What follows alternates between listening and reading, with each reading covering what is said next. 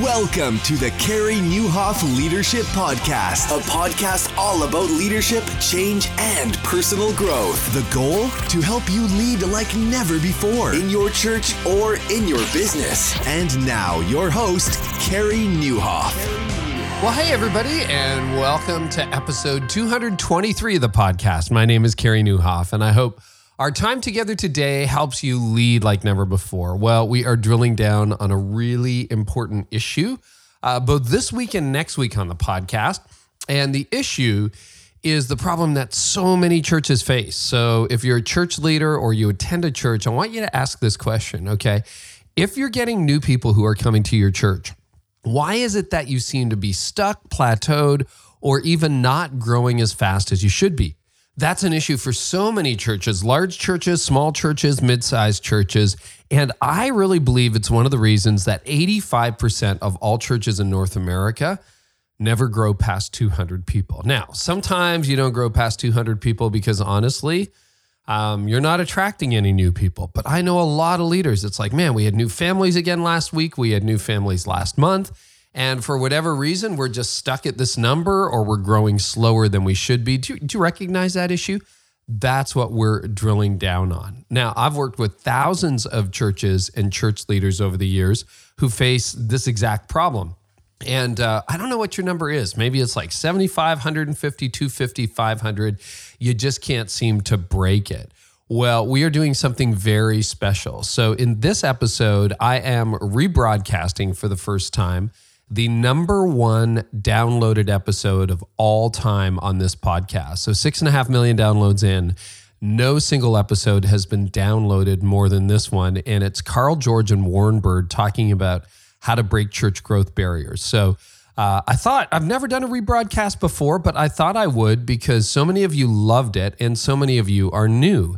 And then those of you who heard this a couple years ago when it was broadcast for the first time, maybe you can, like me, benefit from hearing from these masters again. Because, you know, just because you heard something once doesn't mean you've mastered the content. And now that we're 200 and some odd episodes in, sometimes it's hard to scroll down and find that one episode that you're like, what did they say again? So anyway, this is a rebroadcast, but I think you're going to love it. They wrote a book called Breaking Church Growth Barriers that I have referenced literally dozens, maybe hundreds of times personally over the years as we have broken past the 200, 400, 600, 800, 1,000 barrier.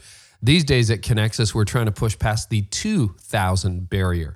And believe it or not, those are real issues. And the issues are structural, not necessarily spiritual. There's a lot. It's not like, well, you need to pray more, read your Bible more. No, I mean, maybe you do, but that's not the reason a lot of churches get stuck, because I've met so many leaders who are very faithful. They love Jesus. They love the church. They love the mission. They're just stuck. These problems are solvable. Now, starting today, we've got some special offers on at breaking200course.com. I have got a course that's helped over 1,000 churches break church growth barriers. It's called Breaking 200 Without Breaking You, and you can find out more at breaking200course.com. If you go now, you will get it at the lowest price it's going to be available because the price is going up in just over a week. So you can go right now, get it on best ever pricing at breaking200course.com. This is not just for you, it's for your entire team. And we're going to give you lots of free insights on this podcast on my blog like we always do. But the course is really a masterclass in how to break church growth barriers. And not only do I walk senior leaders through it, I walk your entire board, team, staff, volunteer base, whatever you choose. It comes with licenses that will allow you to share the course with up to 12 leaders who can get their own workbook and everything. And we got some special bonuses on right now too. So you can head on over to breaking200course.com.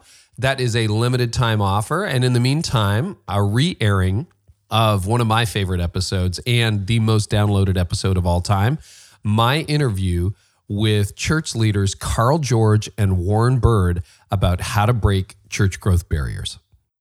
Well, Carl and Warren, first, I just want to say welcome to the podcast. I'm so glad to have you guys, and a huge thank you. I think you guys both know by now. I think one of the first things I said to you, Warren, because I met you first, was, and this was like, we met 6-7 years ago. I don't know. It was a while ago. But it was like, thank you, man. When you and Carl wrote that book, How to Break Church Growth Barriers, I discovered it in the late 90s, a year or two into my first experience as a lead pastor. And it was my handbook. It's like everything I did, I just like followed you. And you know, surprise, surprise, it didn't tell you how to grow your church, but the book is all about when your church grows, here are the barriers that you're going to run into. And I probably have recommended and given that book away. In fact, when I was preparing for this, I realized I gave yet another copy away. So I'm copyless. I'll have to wait for the new one. Man, I just want to say thank you so much because it helped me. And I am so thankful to be able to do this podcast and to see that you're re-releasing the book now, the 2017 edition, and it's get into the hands of a brand new generation of leaders. So exciting. Yes, thank you for your wonderful endorsement. I was just sharing with Warren the copy that the Baker Publishing House has sent to us, and your recommendation, Carey, is right on the back cover, and I love amazing. It. It says, "When I began in ministry as a young leader, I lived by this book. As our church grew from a handful of people to 200, and then over the years to over 1,000, everything Carl, George, and Warren Bird said was bang on every step of the way." Well, now, we can't ask for a nicer statement than that. Thank you. Well, it's 100% true, and it was an honor to be asked to endorse the book. And if I was ever on the Tim Ferriss podcast and he asked me, what is the book that you have most recommended or most gifted most often, it would be yours. So thank you. I just think it's something that should be in every church leader's library. And it just, you know what? It just answers so many of the questions we think there are no answers to. And it helps. So welcome, Carl, and welcome, Warren. Thank you. At Fuller, we were at the Institute there, we were in touch with lots of pastors of lots of different sizes of churches. And we created a whole series of seminars to deal with the different scale issues that pastors received and had to overcome at 200, 400, 800, and so forth. And Warren was always collaborating with me and something other. And he said, we have got to get this in the hands of more people. And Warren, you recall those conversations perhaps better than I do. Well, yes, I enjoyed listening because I got to introduce you as you go around the country and teach. And I think, okay, you told this story best at this conference, and you told this story best at this conference. And I just took the best of the best of your 200 barrier conference, your 400, your 800, and so forth, and turned it into a book. And it's not only done so well over the years that the publisher came to us and said, you know, hey, how about if you update it for a new generation? We'll recover it. You make sure that to incorporate social media and other things that needed to have emerged since then. And let's have a new life for the book. What year was it released? Do you remember? Was that 93, 94, 92? 1994. 1994. Wow. So, I mean, internet was dial up. Email was just starting to catch on, right? Internet was dial-up only for a few scientists. It did not take off for a few more years, so it would dial-up at that point. I think I got on email in 95, 96, early adopter, and my first email address was Carey@planeteer.com. I have no idea what Planeteer was or where it went. You can email me there at this address. It'll just come up dead, I'm sure. But yeah, a lot has changed in 20 years, right? Now, have the core principles and the core problems you're addressing in the book, have they changed? Like when you were adopting it, what did you need? Like 23 years is a long time. What did you change? What really didn't stand the test of time? Bus ministry, we downplayed a little bit. You got rid of bus ministry? Okay. Well, remember, if you go back about 3 churches ago in terms of what was the largest attendance in the United States, church or Canada, bus ministry would have been the driving force, and the church before that, and the church before that. So bus ministry had a very long, amazing life as a feeder into the church. But there are new feeders. The whole subject of church growth had been in the hands, basically, of Southern Baptists since the 1920s. Wow. That is, if there were 2 great movements of churches growing in the U.S. from the early part of the century, in the 1920s, when the Sunday School Board of the Southern Baptists was organized, And they took Sunday school technology to a whole new level and put it everywhere and became the largest Protestant denomination on the basis of it. And then along in the 40s came the latter-rain movement of the Assemblies of God and the emergence of, get this, new technology, radio, right, and contemporary music. And so the Baptists took training laymen through literature and through Sunday school quarterlies to a whole new level. And the Assemblies people took, and the healing evangelists, Oral Robertson, those came along at the same time, but they took the radio medium and created a huge media tent over the whole country, covering supernatural Christianity in a way that Baptists and Presbyterians were uncomfortable in doing. But that became the world theme of Christianity, was a Christianity being pushed by the Holy Spirit. But those are the two great movements that we have seen in our lifetime. Now, the Southern Baptists had a side issue that we have to deal with, and the Southern Baptists created a closely graded Sunday school.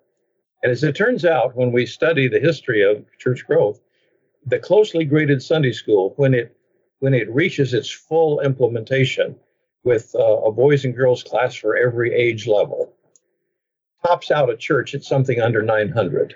Okay. And when you looked at Southern Baptist churches, there weren't a half a dozen churches in the whole country that exceeded 900, because once they got that fully graded Sunday school fully loaded, they started planting other churches in the suburbs and doing other things, and they stopped pushing forward. The bus people broke that mindset and said, you don't have to stay under 1,000. And the bus people all over the country were the ones who broke the barrier to go beyond 1,000. And they took the lid right off. The next ceiling that had to be broken after the bus people got finished was the ceiling broken by Paul Yonggi Cho, David Cho in Korea, and some of the other major international churches, where they went into the hundreds of thousands and showed us what small groups could do if they were properly implemented. So we've watched these things.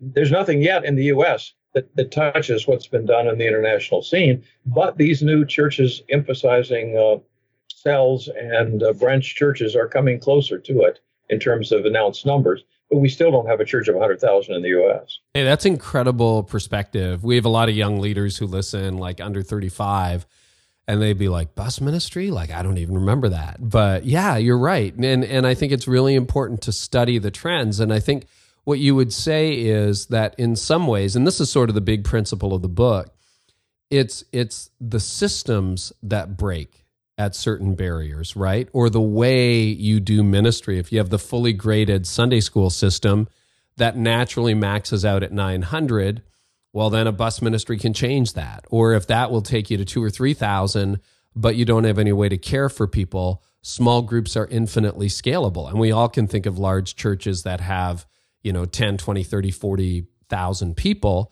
and they're connected not through pastoral care on church staffs, but really through small groups, right? And so it's often the systems things that break, not the passion, not the vision, not the prayer, not faith, which is so interesting. Yeah, Carey, you're making the assumption, yes, the book does affirm all the systems you've said, but so much of what has to begin is in the pastor's head if it's not there already. Do we really have a vision for the harvest? And do I, as the leader, have I dealt with my issues to be needed, to be at the center of every photograph, to be the hub of every spoke, to be the primary caregiver of the church? Because there are a lot of pastors who, for whatever reason, see themselves as, oh, I'm supposed to be the primary caregiver. Right. And until that idea theologically and practically is released, and until there's a passion to say, God has many more souls that he wants to entrust into the care of our church, until that fuel is there, all the techniques in the world do you no good.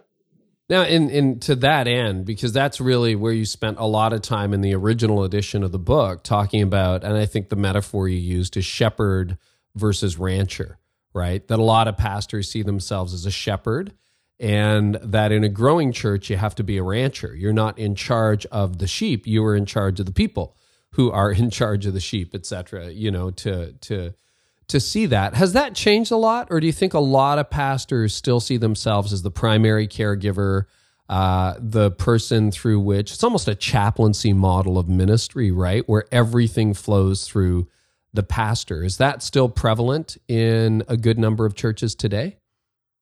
Yes and yes. Yeah. Yeah. It's prevalent. That hasn't in a number of changed. churches that the pastors love to be touching the sheep. It's also true that in some churches, pastors are learning that the ministry is multiplied if they'll give it away. In the back cover of the book, the endorsement by Rick Warren is an interesting one because he's one of the largest churches in North America. Sure is. And he says this, he says, the whole goal of ministry is to give it away to more and more people. In Saddleback's early years, Rick says, I invited our people into a covenant. I said, if you'll do the ministry, I'll make sure you're well fed. That turning point transformed our church and led to a season of incredible growth. And this excellent book shows you how to make a similar transition. So what we're talking about is not really a secret, except to the people who are not applying the truth that you can multiply your ministry through creating under shepherds. Mm-hmm. Why do you think the 200 barrier is so difficult to break? And that is the number one barrier in church world. I don't know what the current stat is, but something like 80 to 90% of churches never make it past 200 in weekly attendance. Why do you think that barrier is so hard? And that stat is that 80% of North American churches, if you pass 200 in attendance, you are at the 80% mark. Okay. And it has to do in part with single cell versus multiple cells, that people find their identity in the whole rather than in a unit within the whole. And until people find that smaller group, then as the bigger group grows, it's like, oh, we don't know everyone anymore. And I don't know, and my seat gets taken and all these things that we're used to because we're thinking that we have to know everybody. The concept of the single cell that Warren points out is an excellent concept because it also ties in with one pastor. One pastor can confer with himself and keep himself up to speed on what he's thinking and doing. He doesn't have to have committee skills. He doesn't have to have communication skills. He just has to think things through, and he can operate that one group. But the reality is, what Warren talked about, people have the idea that they have to know everything that's going on. And that's why moving from one worship service to two worship services is very frequently the key to breaking out of that mode. Because when you go to a second worship service, then the church pillars, the matriarchs and the patriarchs, find themselves unable to shut down stuff that they don't want to see happen.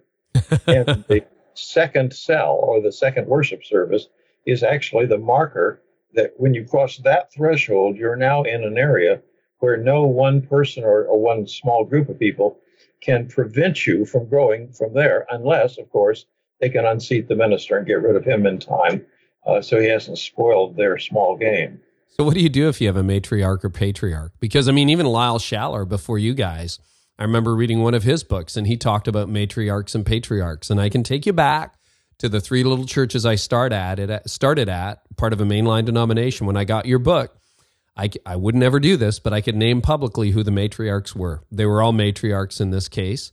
Actually, yeah. I would say matriarch, patriarch. There's almost two at one church.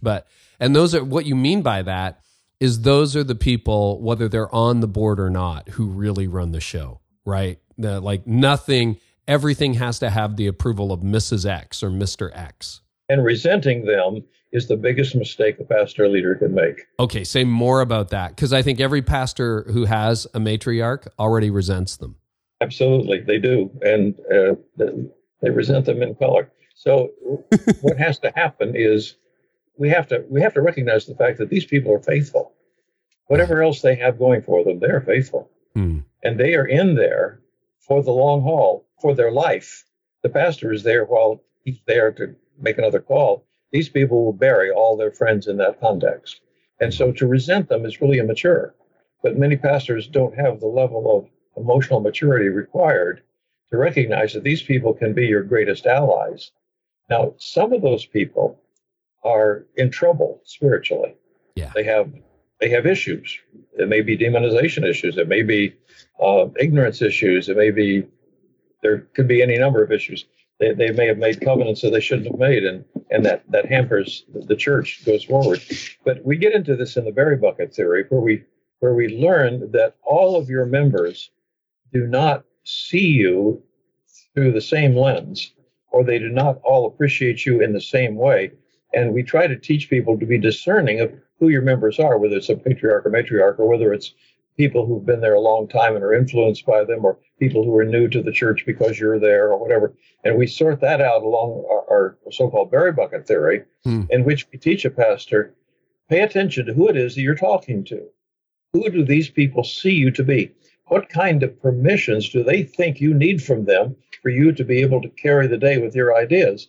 And until a pastor has some notion that all members are not equal, and that each one of them has a unique history, a unique background, a unique contribution to make, and starts respecting that, he will not have the cooperation of the people he needs to carry the political agenda forward. Yeah. Can you explain the berry bucket theory just in brief for listeners who haven't read the book? Let me give a quick summary, and then Carl can amplify. The gist is, with those who are older than you or who have been there longer, they want you to come alongside and ask permission, because they've known the story, they've been there, they've tried that, and they are the ones who hold the keys to the church office, the church treasury, the church kitchen, and so forth. The younger ones, those that have come after you and are younger, and many of them have come to the Lord through your ministry, they might confuse you with God. If you say, let's, Saturday morning, let's all do this at the food kitchen, they're the first in line. They're the energy. And the key, I did a book on Lyle Schaller, who you mentioned, called that highlighted his different teachings. And he used the word ally almost more than any word in describing the relationships a pastor needs to have with the rest of the church. And that is, you build allies with the opinion leaders in both groups. And as Carl has said just a minute ago, you lead them in different ways. That's good to know. Now, in my case, when I came to the original churches, everybody would have been in that first category. They were all older than me, and they'd all been there longer than me. And you really need them, right? You can't, you need them. And interestingly enough, two of the matriarchs are not alive anymore, but one is still part of our church today, which is pretty amazing. It got tense at one point, but she decided that the mission was the most important thing. And I mean, she's amazing. I put my arm around her yesterday at church. It was great. Yes. And you had the wisdom to recognize the contribution these people made. Yeah. You have to honor, we used to call them the originals. These are the people, when the church got big and all that, these are the people who paved the way. They're the pioneers. They're the sacrificers. And they inevitably, because we sold all those original buildings, they're the people who gave it up for the sake of the gospel, which is pretty cool. Harry, I see that happen in multi-site context. More than one of the three multi-sites comes by way of a merger. And in taking on the joining church crowd, which tends to be older, and there a long time, some pastors are quick to dismiss them and think they can build it on their own without them. And others, realizing things like this berry bucket model, they understand, no, if I can embrace them and value them and win their allegiance and friendship, then they can reach a whole set of people that I couldn't. They can open all kinds of doors. So I've heard from a lot of leaders who are like, look, I'm with you. I understand we need to move to small groups. Our church is still small. It's 50, 100, 150 people. I realize that you can't scale it to 250, 300, 400 sustainably if one person is doing all the pastoral care. So I'm on board, but my church isn't. They expect the pastor to do everything. I don't know how to change my church. What advice do you have for that pastor? There's a lot of fun in that as well as frustration. Yeah. And the fun is that there are many people who would do more than they do if they felt like they had permission to do it. And the question is the pastor someone who is a permission giver, that he enables these people to do things, that he gives them meaningful and worthwhile assignments? I remember Lyle talking one time about how important it was to give somebody a chance to assist at pouring coffee, because it gave them a place to attach themselves to the congregation that was meaningful and that made a contribution. I thought there's wisdom, huge wisdom in that. Just a small part, letting them play it so they can say, I'm an owner here. I'm a host. I'm a sponsor. I'm not just a customer. I'm not just a client. I'm not just a hangers on, but I actually am contributing something to this work. And a lot of times we think of people as contributing money to a work, but actually when they come and take a place in the parking lot directing cars, or take a place in the lobby opening doors, or take a place in the nursery helping with the children, that creates meaning for them, for their life. And it allows them to see themselves as a part of their total work.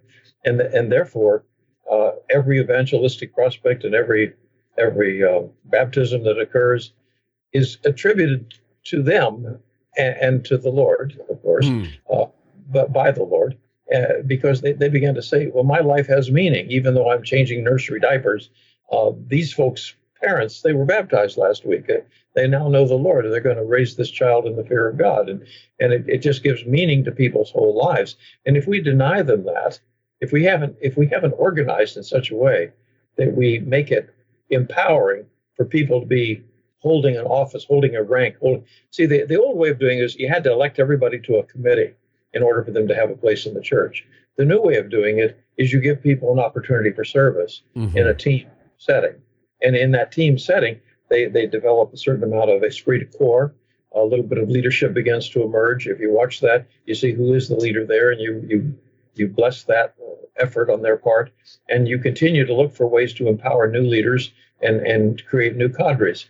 The old way of thinking, I was working for the church, and I said to the young man who was the executive minister, he was brought on a little prematurely, I think, but anyway, he was in the congregation trying to be the executor, and he was efficiency-oriented mister. And I said to him, what we really are looking for here is more ropes that we can put on the plow so everybody can pull that plow and feel like they're a part of the overall harvest. And so what we're looking for is we're looking for ways to make work. And he said, but that's not efficient. I said, no, but look, we've got two services to work with. That means we have two teams before the service. We could have two teams for after the service. We have setup teams. We have takedown teams. We have children's ministry teams. We can take the children's ministry and do first and third, second and fourth, or first and second, third and fourth. We can cause this thing to have 80 new positions here for volunteering. He came back to me with a chart that he was so proud of. And he said, well, I've been able to do all that work that you described in 20 positions. And I said, I don't think you're hearing me. You missed the point. I'm trying to give 80 people saddles to ride. I'm trying to give 80 people a place to participate in this thing. And you've just denied 60 people their opportunity to join the crowd. He never did get it. Isn't that interesting? You know what? I appreciate this. Both of you have been writing for decades, right? I don't know how long you've been writing, since the 80s, the 90s, which is great. And I want to encourage young leaders who are listening, because what you are saying and what you're reminding me of is a genre of leadership counsel that is a rare form of counsel these days. But I think back, you mentioned Lyle Schaller, remember Lauren Mead. Think of some of the other pioneers in the 70s and 80s, and I read all those books as a young church leader, and I think most of them are still in print, but there was the Alban Institute, remember those guys? And they wrote a lot of good stuff. You guys have written some incredible stuff, and it's a wisdom and a gentleness that's missing in a lot of the literature today. I'm so glad we're having this conversation. We've been blessed to see some very good people. Lyman Coleman is one that comes to mind as well. Yes. In the small group. Yep, absolutely. Bill Easom has written some really good stuff as well over the years. Any other names that come to mind? Just, if people want to go and mine Amazon right now, what else would they read from that era? Gary McIntosh, McIntosh, wrote One Size Doesn't Fit All. And that's in a very short volume. It shows you how the role of your board, of your staff, and of the congregation each changes at a different size stage from 0 up to, say, 1,200. So good. So good. See, and this stuff still works. I mean, the goal is not to keep your church small. It's to reach more people and to help you scale those invisible barriers. But obviously, you need as many of the people that you have on board to come on board to help you accomplish that. Now, let me ask you another question that a lot of people who are embracing change in a small church would face, which is, so is everybody going to come on board at the end, or is some attrition inevitable in your view? That's a good question. There will be losses, or necessary losses along the way, because there are some people whose need for strokes cannot be met under a different condition than relating personally to the senior minister. Yeah. And one of the painful choices that a senior minister makes as he goes along through his growth is the recognition that the intimacy that he loved in those early days is simply no longer achievable with the same number of people. And a dream dies in his heart as the shepherd can no longer pet every sheep, but has to hand the sheep that needs to be petted to an associate or an assistant. Very, very tough emotional call to make. It is Carey, hard. We didn't mention John Maxwell, who's written a lot of great books. And one of the things he observes is at any given point, X% of people are exiting your church and X% are coming in. And it's your role and privilege as a leader to kind of shape what kind of people come in the door and what kind of exit. And if there's any good news in the sadness of someone leaving is they may be hurt and sad, but they'll probably go to another church. Yes. Those who haven't come in the door may not see Jesus at the end of their life. And with stakes like that, the tilt becomes back to this harvest mentality and harvest outlook. I suppose I recommend John Maxwell's work as much as I recommend anybody because of his emphasis on leadership development. But when I consulted with him back at the Skyline Church, he gave me the privilege of coming in and seeing his work from the inside out. And the stories that I took away from there were transformative. I remember he had a patriarch or a matriarch in his church, and she was in one of the focus groups that I conducted. And she had a very, very stressed, sour look on her face. And I thought, well, I'll go ahead and lance this boil, and we'll deal with it while we're here. And I said, you don't appear to be very happy. Is there anything you'd like to say about how you feel about John Maxwell as the leader of this church? Oh, she says, I hate what he is doing to our church. And then she went on to a little tirade of all the things that he had done, the changes that he had made, and the way it terribly upset her and her friends. And I was a little bit cynical, and I said, would you like to tell me how you really feel about John Maxwell? Because I thought, well, she's bending her spleen. Let it all come out, and we'll doctor it all at once. And she stopped on a dime. I mean, she looked at me and she said, oh, I love him to death. And I said, what? How is that consistent with what you've just described? Oh, she said, I don't like what he's done to our church, but I love him. He always has time to pray for me. Wow. And I said, what does that look like? And she said, no matter how busy he is or how pressed he is, as I'm going out the door on Sunday morning, if I'm distressed about something and I say, Pastor, I need your prayers, do you know he stops right that moment and says a prayer for me right at that moment? And she says, I just love him. And so here's this person who's kicking and screaming, being dragged into a future of a larger church, who is nevertheless feeling loved by her pastor. What do you do with that? It's the most outstanding single case that I can cite from all the years I've been consulting. Isn't that? And so ultimately she was following him. She was absolutely following him. And Carl, this validates the emphasis in the How to Break the 200 Barrier book and 400 and 800 and so forth, that as the care quotient happens for the saints, that they are engaged then in the vision of the church. What the fear is that growth will mean less care, and the naive assumption by some, that less care by my pastor, because they don't see alternatives of care by other authorized caregivers, such as small group leaders. Well, these long-term members do experience a change in the method by which they receive care. Mm-hmm. And it's an unfamiliar method. And therefore, some of them are quite upset by that. And some make the jump and some don't. Yeah. I consult in enough cases. I've been in cities where I will have a large church client and a small church client, and I will meet. There's a revolving door between these churches.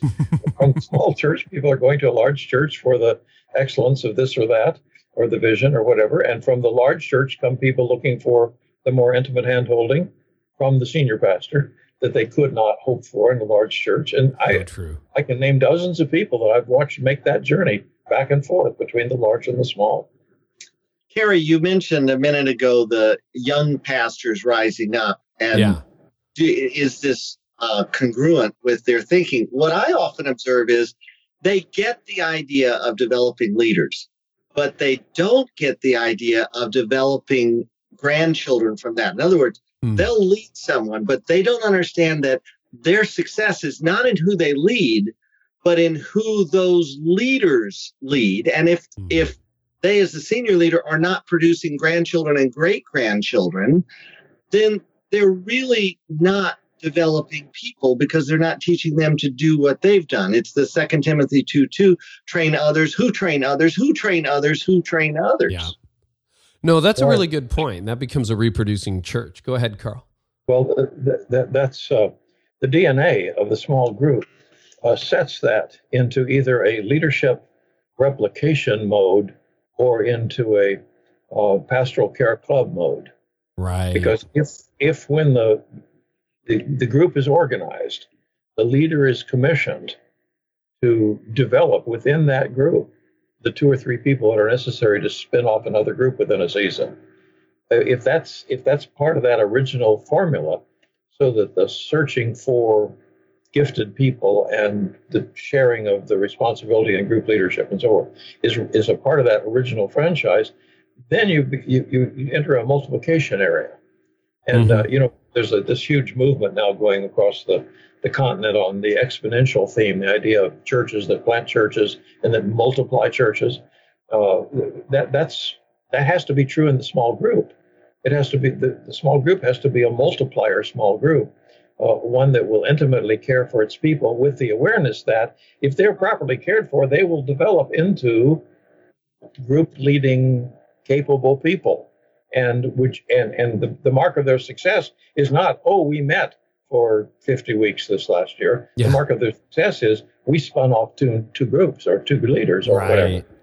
And in the process, they were cared for. In the process, they had meaningful connection, meaningful relationships, and so on. Because 200 is such a big thing, we're going to get to 400, 800, 1,000, but what are some of the other barriers, the invisible barriers that face leaders who are trying to help their church reach more than 200 people on a weekend? They have a facilities issue they have to address at some point. Okay. The idea that you have to lead a congregation into facilities that are adequate to support the programs that you're calling for. Yeah. And that has to do with the nurseries, and that has to do with the parking space. A lot of people assume that the sanctuary is the pinch point, but it may not be. The parking lot may be the pinch point. The nursery may be the pinch point. The foyer crowdedness where people are trying to get from one to another may be the pinch point. Somewhere there's a pinch point that has to be identified and dealt with. Yeah, and sometimes we just overlook that. And you can grow in a dying building for a season. We've done that. We filled up a centuries-old building, but we just knew that was going to last for a year or two. Like, people are not going to keep coming and putting their kids in bad facilities that are moldy or, bathrooms that really have seen their better day. We're going to have to do something, and that requires money and vision and resources. Anything else at 200 for leaders who are listening? So pastoral care is a huge one. The pastor being responsible for everything, not developing any leaders. the multiplying strategy of small groups, getting people to do their pastoral care that way, a facilities pinch point, whether that's parking or foyer or whatever that happens to be. That's a pretty good list. Anything else come to mind before we move on? Yes, I think in all of churches that hope to grow, there is one critical key factor we have to watch out for, and that is who it is that we're making sure that we're solving problems for them. And I'm speaking now of the parents of preschoolers. Okay. If the parents of preschoolers are facing difficulties that the church leadership is not acknowledging and are facing problems that are not being solved, then you are throwing away your long-term growth stability. Because the parents of a preschooler are a 20-year member, an active 20-year member, because they're going to raise their children with you. And if they find that you're treating their child well and you're giving them the support that parents need, that they will be with you year after year after year after year, and they will be the disciple makers within the family system that are essential for mature Christian adults. So one of the questions that I'm constantly looking out for in every size congregation is, how are you people treating your next generation? How are you treating the parents of these little tots? Do I see happy moms and dads coming in? Do I see lots of children's refurbishing and so forth? I've seen churches who put this on the back burner and they suffered for it because they age very quickly. You have to constantly be asking yourself, if we have to determine what part of our church to renew first, where should we do it? I push them toward the nursery.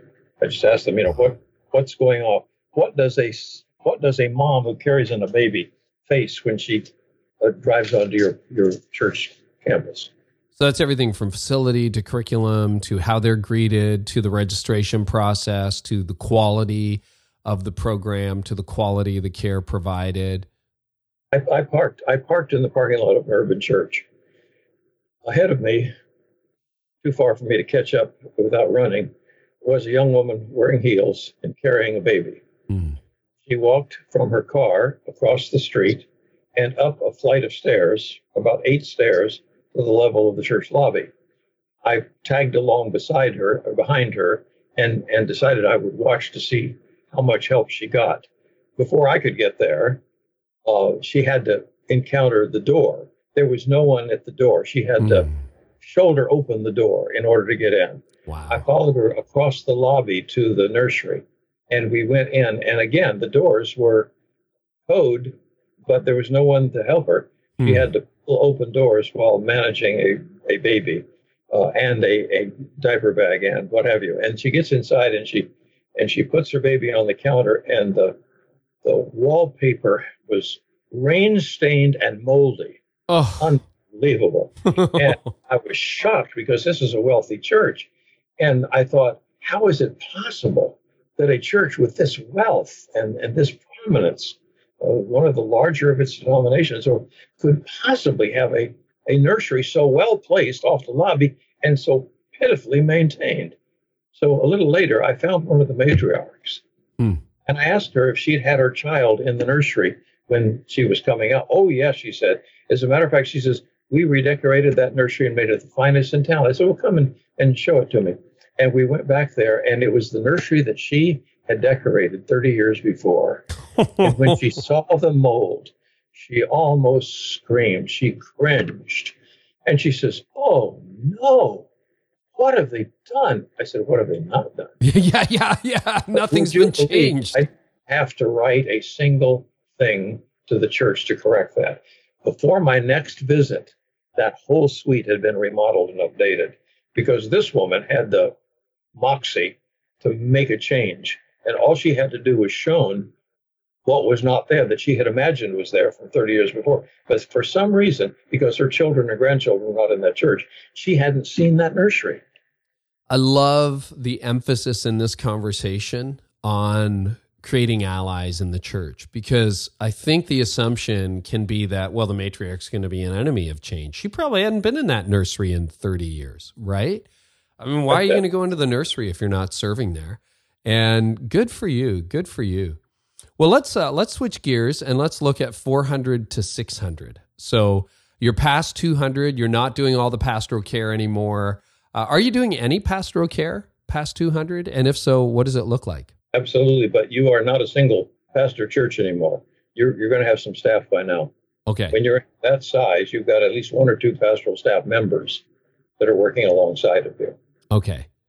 And you also have an issue of governance, because with that many people, you're going to have people who want to assist you in governing and making decisions for the church in order to keep the money flowing and to keep the decisions properly authorized. And so you're going to find another change, and that is as a pastor, you're having to manage a staff. It's a modest staff, but it's a staff. And you're also having to manage a board who think they have a right to tell you how the church ought to be run. Yeah. Warren, what are you seeing at 400 to 600 when it comes to staff and elders?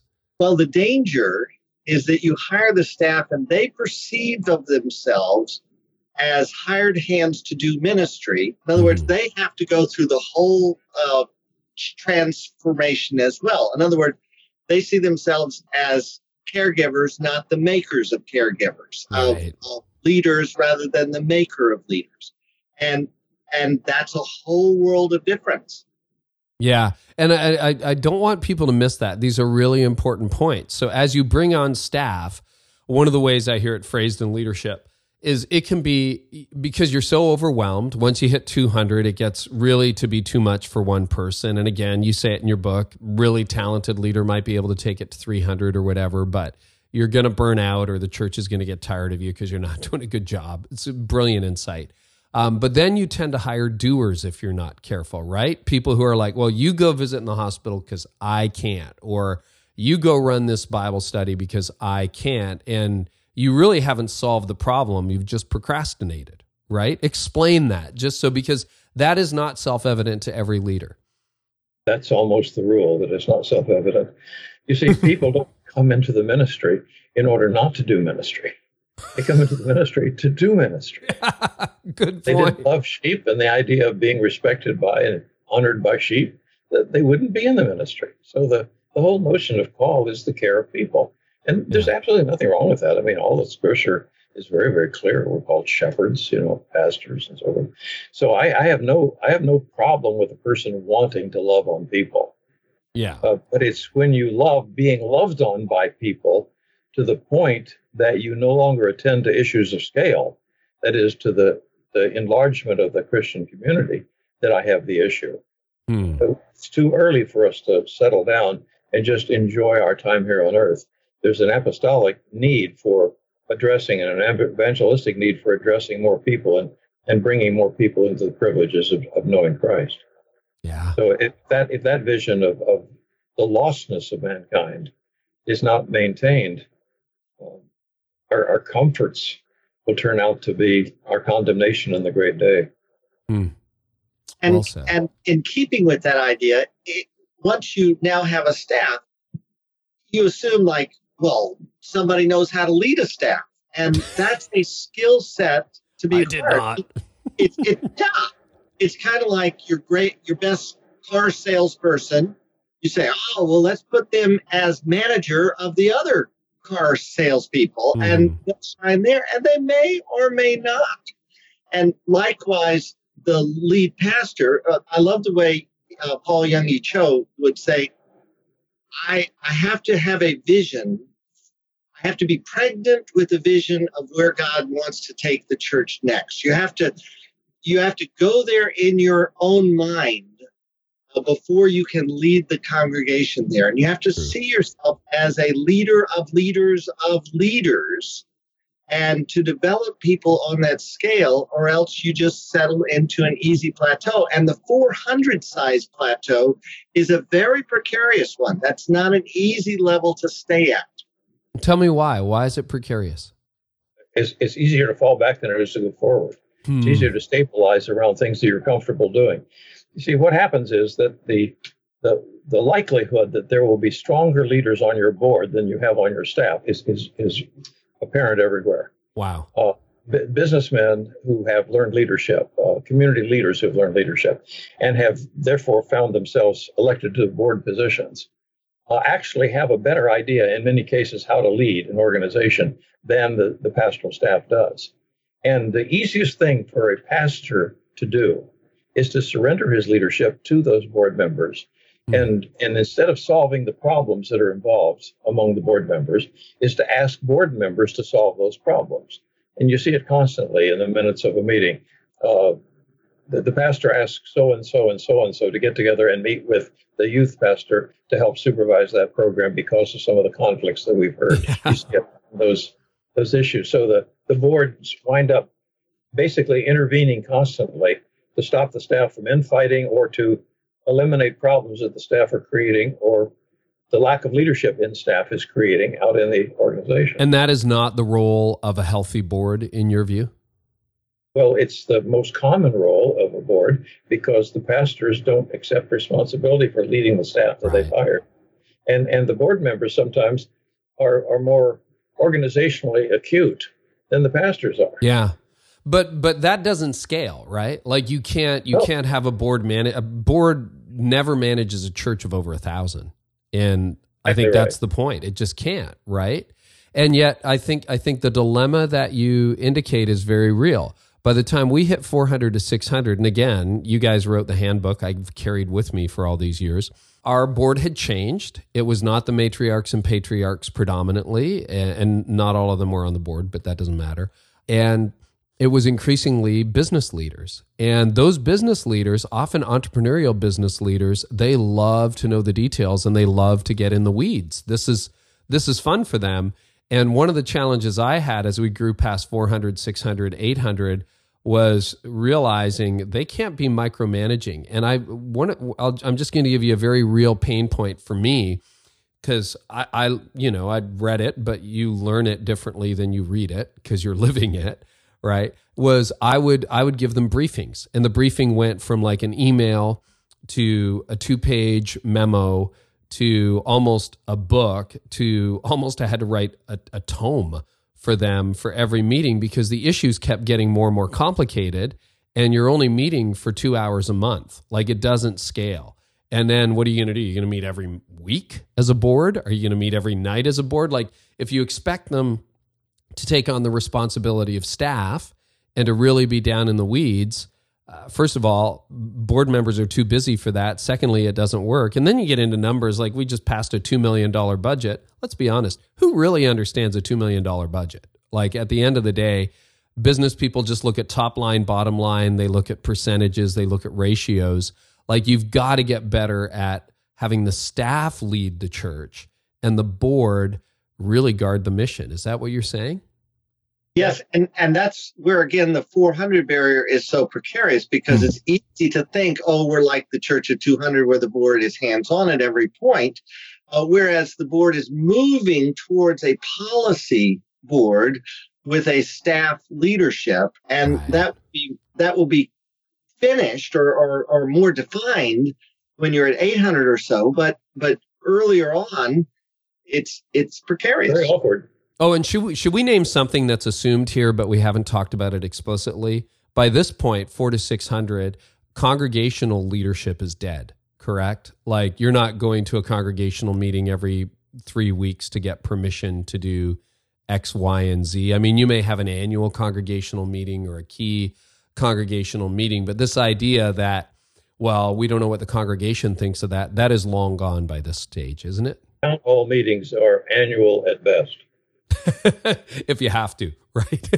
but when you say we don't know what the congregation thinks, if your board is doing its job, then they do have a perception of where the congregation is. And the larger the church, the more there should be no surprises at the board level. That you don't take a vote on something that you don't know what the outcome is going to be, because especially in that context, someone always loses. So you do want to have the pulse of the congregation at every level, but you can't get that pulse by having an actual congregational meeting more than at most once a year. Other churches handle it differently. And again, we're not the largest church by any stretch, but we've been using for years now what we call our ministry team representative group, which is about 30 of our top volunteers.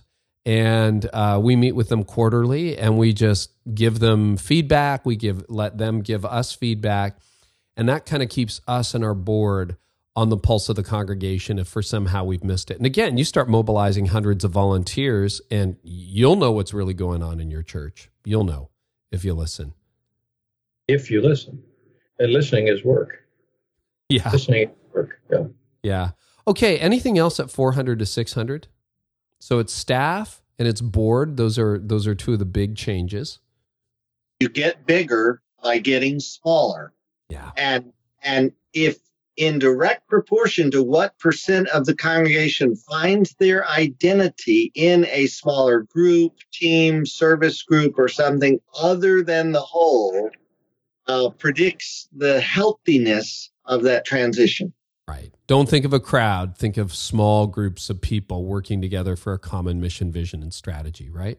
So there's a positive at being at this awkward size, and that is that most denominational programs, publishing, literature, whatever, tend to work well in this area.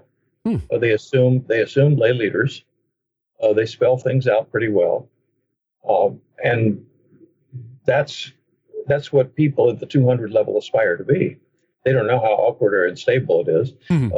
They know that they have more budget to work with and they have more people to work with, and it looks good to them, and it doesn't look insurmountable. It doesn't look like the Church of 800 with all of the efficiencies and the business and the leadership that has to be developed. So in terms of a lay-led church with a lay board and lay volunteers and adequate program, let's say, support from the denomination, those are very attractive churches to look at.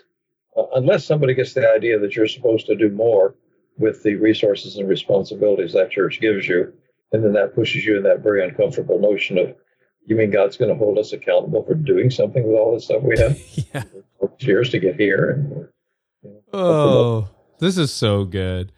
Well, then let's talk about 800 or 1,000. Because that's a big barrier, and there's a range, right? What are the barriers when you're going to try to reach more than 1,000 people on a weekend? You cannot separate vision and facilities development. Two are both essential, because you're no longer at a place where you can just get by squeezing in a few more people. It just doesn't work. You can't set up another row of chairs and make it all work. The fluctuations in your attendance will be larger than a medium-sized church. You have 800 there one week, and you have 1,200 another week. Yeah. That's a 400-person fluctuation. That's 2 acres of cars solidly packed. Wow! That variation, you say, it's a reality that all over the country, people come to church in 2 cars. I mean, 2 people per car. Yep. And you can get 100 cars on an acre, roughly, given the landscape rules and all that are attending. So you come in, you say, well, what's an acre worth? Well, an acre is worth 100 cars or 200 people. Well, if you're going to put 200 people on your premises, then you got to have an acre of paved parking somewhere. Wow. And you try to push past that, and you're just kidding yourself, because you have people getting angry with each other and not finding parking spaces, coming early, coming late. Parking on other people's driveways. I mean, you have to face the fact we're now big time enough that we've got to pay for our own parking, and so you've got to solve the building problems. Then when it comes, as Warren pointed out, it comes to the lobby areas. We're now specifying for churches lobby areas that are as large as the assembly areas. Wow. In some cases, larger. And because the people coming out and milling around and locating their kids and doing all the things that are involved require enormous square footages.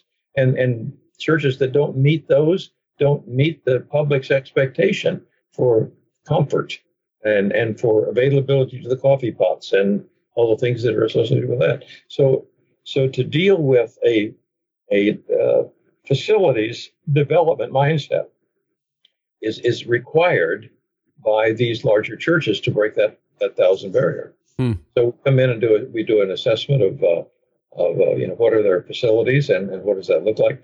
They have to manage things with the appropriate specialties on their staff. You have to have some actual business administration skill. Your HR department now, I mean, you're going to be running what? It takes for every 50 or 60 people attending, you're going to have a staff member. So when you start looking at that, you're talking about staff of dozens of people, and when you have staff of dozens of people, you have HR concerns, all the way from health insurance to the possibility that you may have to face a termination of some people, and they won't be pleasant. And you may have to defend yourself from a wrongful termination lawsuit. I mean, you're into an area now where you actually have to know something about administration. You need systems. Well, you have to establish systems and skills, yes. And many churches will develop a growth pathway. How do you go from being a total pagan to, if God should lead, a leader on staff? But those growth pathways and leadership development pipelines, whatever they're called, sometimes the church leadership forgets that certain people hit their sweet spot and max out and cannot or should not even continue tracking to a new level. And there has to be a way, way back when everybody had the pastor's ear. And then as the church grew, you now have kind of a new layer in between because everybody can't keep having the pastor's ear. Right. Likewise, now in this larger size, you're dealing with staff with that issue, that the staff could lead a group or department this size or lead so many leaders, but doesn't know how to lead leaders of leaders of leaders and has hit their sweet spot. So you're forever working to develop your staff, but you're also realizing that some people can keep growing with the church and others can't. Is that pretty typical that the staff that were really effective at 400, 500 sometimes are not as effective when your church hits 1,000? Because I see that pattern repeated over and over again. Rule of thumb is 50% of them cannot make the grade. Wow. You see, a church that's running at 700 or 800 will have a full-time professional in each of the primary driver seats. Sure. Youth, music, worship, whatever, pastoral care, hospital visitation, sermons, teaching pastors, and so forth. And there's just a full array of nice, comfortable, efficient, effective positions that, again, make 800 a very attractive ceiling, or 900 a very attractive ceiling, and a lot of professionalism available. But the people who are able actually to make that transition to the staff-driven process and the lead pastor or team, only about half of those people actually survive that hurdle. Wow. In our experience, and they do better to reposition themselves into some other place than to attempt to make it, because they'll be absolutely miserable. They're not getting the strokes and kudos that they need. So once you hit 1,000, you've solved all your problems, right? There's no more church problems beyond 1,000? It's a soft 1,000. It's 800 to 1,200. Churches in that range all suffer the same kinds of issues. What's beyond 1,200? What are, because we do have people who lead larger churches listening for sure, and we'll talk about multi-site before we're done too. I forgot to include that. There's a whole literature that they have available to them, and they don't even speak the same language that the people the smaller churches speak. Yeah, it's too different. I can be in the men's room of a pastoral conference and just overhear the guys as they're washing their hands and hear them talk about what impressed them. And I can tell you what size their churches are. I mean, really, it's two different worlds. The size 2,000 attendance has been somewhat arbitrarily labeled. Now you are at mega church size. Yeah. And interestingly, there are 1,650 such churches across the U.S. and Canada, which is only half of 1% of all the Protestant churches. And yet, last weekend, of those who went to a Protestant church, that represents almost 10% of the churchgoers. So of this 2,000 and higher group, why was the name number 2,000 chosen for megachurch? It's because by that point, there is no way to avoid a level of organizational complexity. Multiple layers on your staff, multiple specialized department for management and leadership. That's a complexity that you just don't have at a smaller size level. Yeah. And by the way, the staff for those size churches are not created in seminaries. Staff of those size churches are recruited from the business community of the church members who are long-term loyalists and long-term effective spiritual people.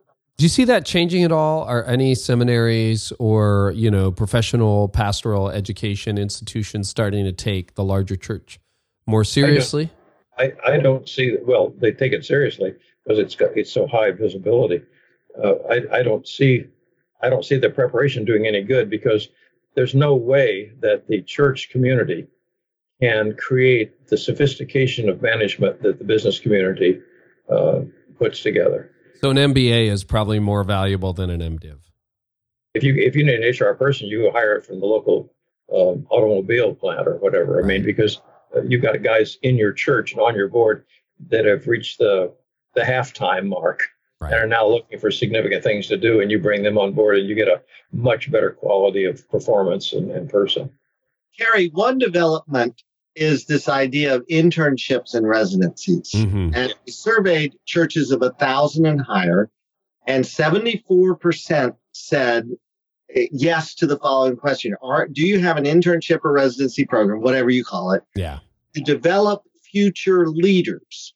Question mark. And 74% said yes, and which says that churches are taking very seriously the internal leadership development. But the interesting thing is that seminaries, to come back to your direct question, are perking up their ears and saying, well, maybe we should tie in our internship program to this pathway that XYZ Church has already created.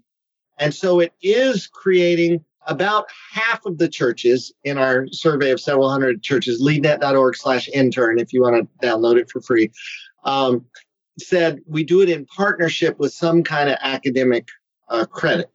That's great. But that's more the church creating something and the school coming to partner with it. Well, and go ahead. There's another feature there.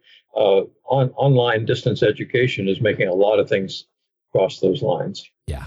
You can now take a person out of the business community who loves God and who loves people and put them in there and sign them up for Liberty or whoever you want to, any distance learning group, and you can fill in all the theological gaps by remote education, distance learning. And that's what we're doing. It's funny, all of our systems people have come. The first one, I hired her from Pepsi, and that was 10 years ago, and she was absolutely brilliant at what she did. She served with us for a few years. Next one used to be a teacher, came from another church and student ministry world, and then our current one actually came from sales and marketing. And again, all people from the church who we recruited from the marketplace, and we're doing more and more marketplace hires all the time.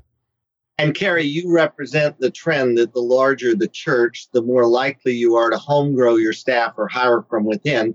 In part, that's because the biggest problem that occurs for dismissing a staff that you've hired from the outside is it wasn't a good fit. Yeah. Well, what you're saying is they don't get our DNA or their family couldn't adjust to the area or whatever. Well, hey, if you're hiring a longtime member of the church who loves the church and gets the DNA and the family is happy, you've already solved that issue. But to the point that was made earlier, you're also bringing people in, whether it's from the Boy Scout leadership world, volunteer world, or the business world, military, who get the idea of leadership development.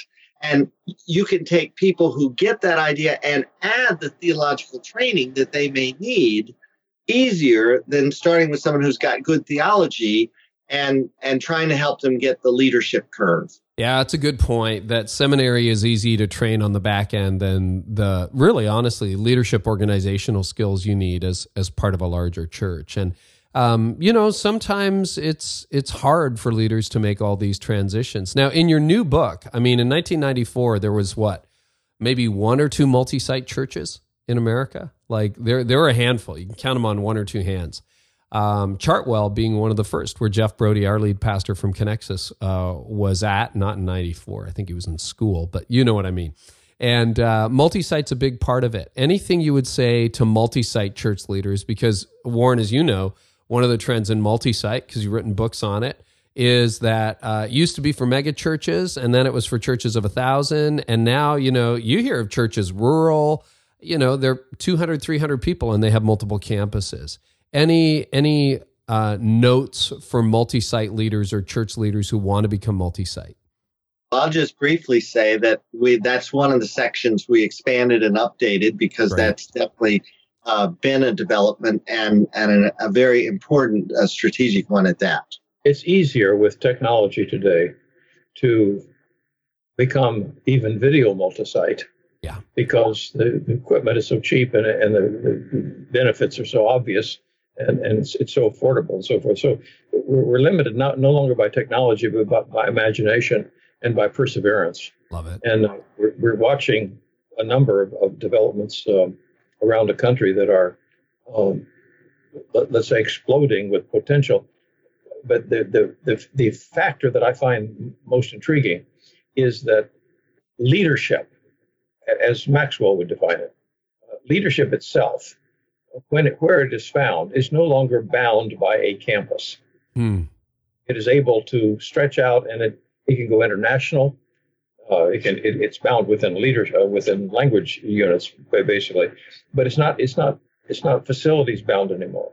So now, if a person has the imagination to do so, and has the leadership moxie to do so, and is willing to operate with vision and then handoff, what we can see is new forms of church coming along that are not constrained by the geographical distance that people have to travel to get to a worship site.